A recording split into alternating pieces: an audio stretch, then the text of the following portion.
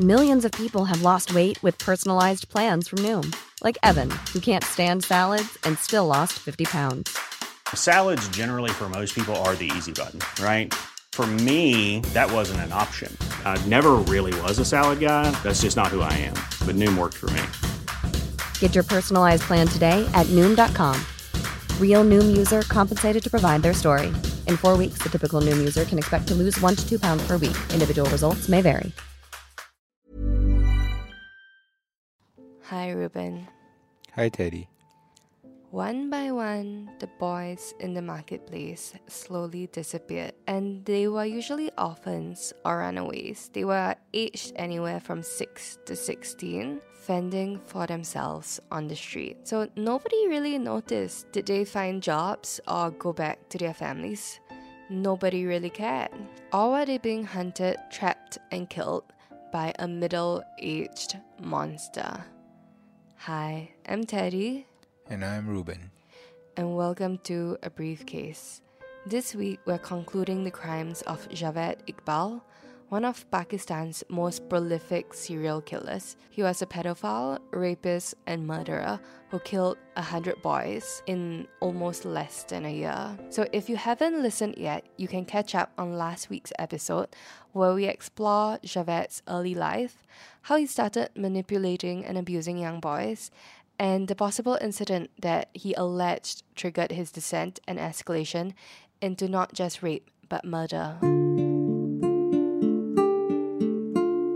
I want to start with kind of painting an image of what kind of person he was then. And Pakistan at that point of time, and Pakistan now, is reasonably conservative and very traditional. So to let you know what kind of person Javed was, Javed's parents actually were pressuring him into getting married at one point, and what he did was a little bit messed up. So he actually married one of the sisters of one of the boys that he was grooming in order to manipulate the boy into staying with him. And somehow it's reported that he even had kids. He had 2 kids, but it's still very clear that his preference were young boys. And now, unfortunately, Pakistan then and Pakistan now also had a lot of abandoned children, a lot of orphaned children, and a lot of children who just ran away because of their home situation. And so Javed would walk the streets in the market square, and he would ask them, he would be like, "Hello, I'm looking for a servant, a maid, a helper of sorts to help me with my daily tasks." And this wasn't very unusual because a lot of richer families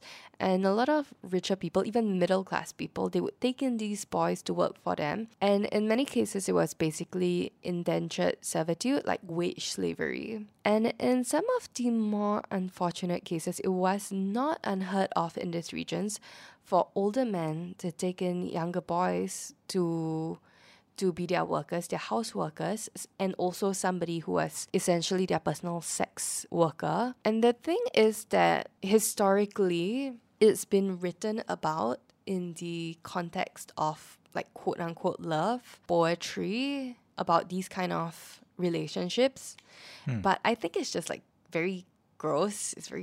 It's just very gross, candy coating something that's very often abusive. Now, Javed did have a couple of boys living with him, and in the marketplace, like just for context, there were also boys that offered massages to older men. And these massages were usually about 20 rupees, which is very, very little. And sometime in November 1999, we know that this is around the middle of his killing spree. He goes into the marketplace and he offers one of these kids 50 rupees to massage him, which is like much higher, it's like double their rate.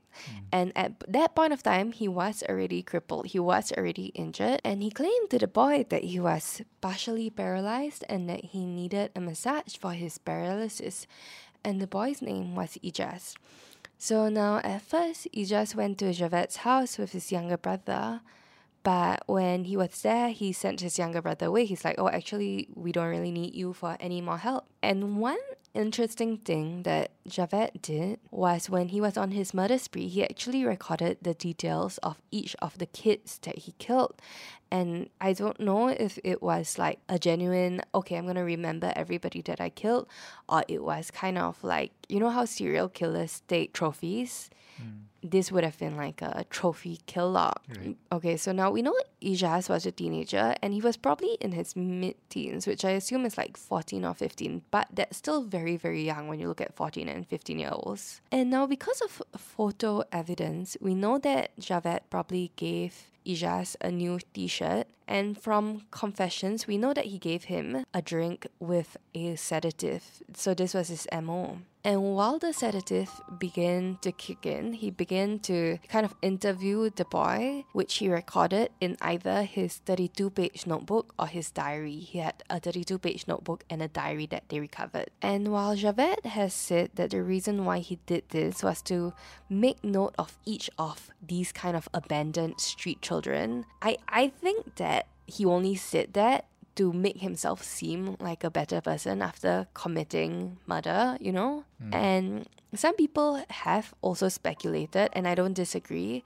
that it was a method of manipulation to make these kids feel special and make them drop their guard as they get drowsy. And once the victim started to get too weak and started to pass out, he would rape them. And then when he was done, he would get an iron chain, wrap it around the neck, and then kill his victim. And it's a little bit confusing as well. So the photo of Ijaz shows that he was his 57th victim. It was marked down as his 57th victim. Okay. And it's a little bit confusing as well because the photo showed that he was his 57th victim, but actually from his written logs, we know that he's probably his 97th victim. Oh. And after that, he would hack each of his victims into small pieces, and he would dissolve the bodies in a vat of hydrochloric acid. And if you, like a lot of people, you're like, wow, there's a lot of hydrochloric acid that you have in your house.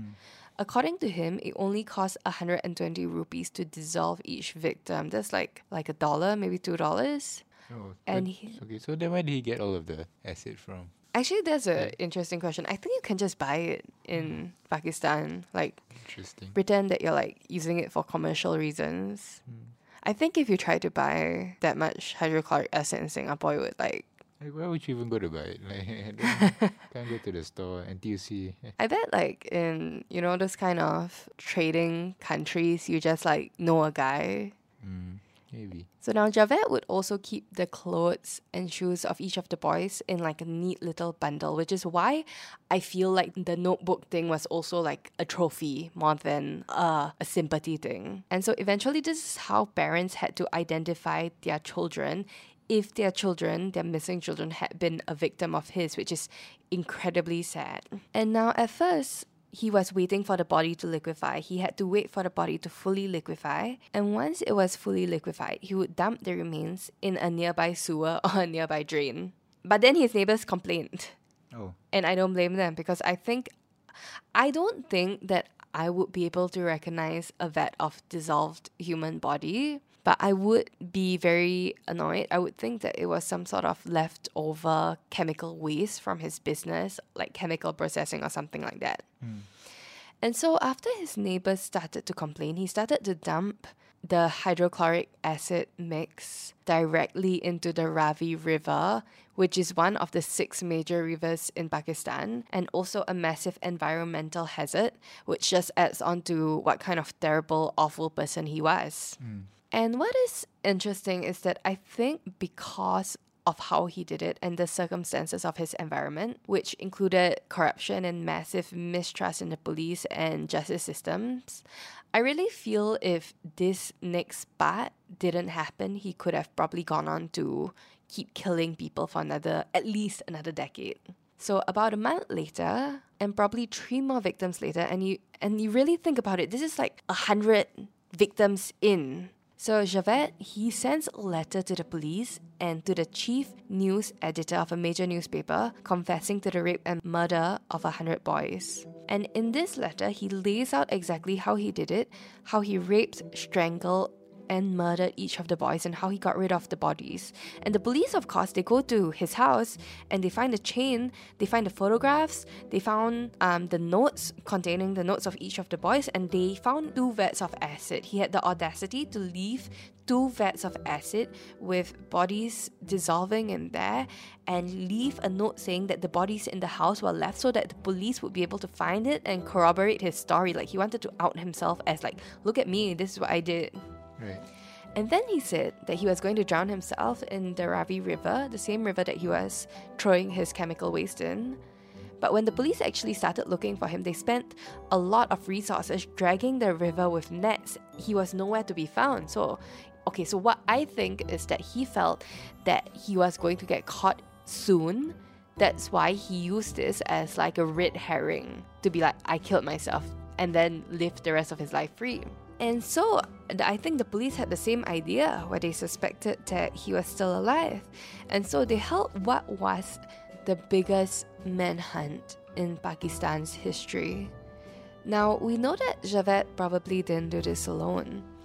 But what I suspect is that the boys that he got to do it with him were also manipulated into this.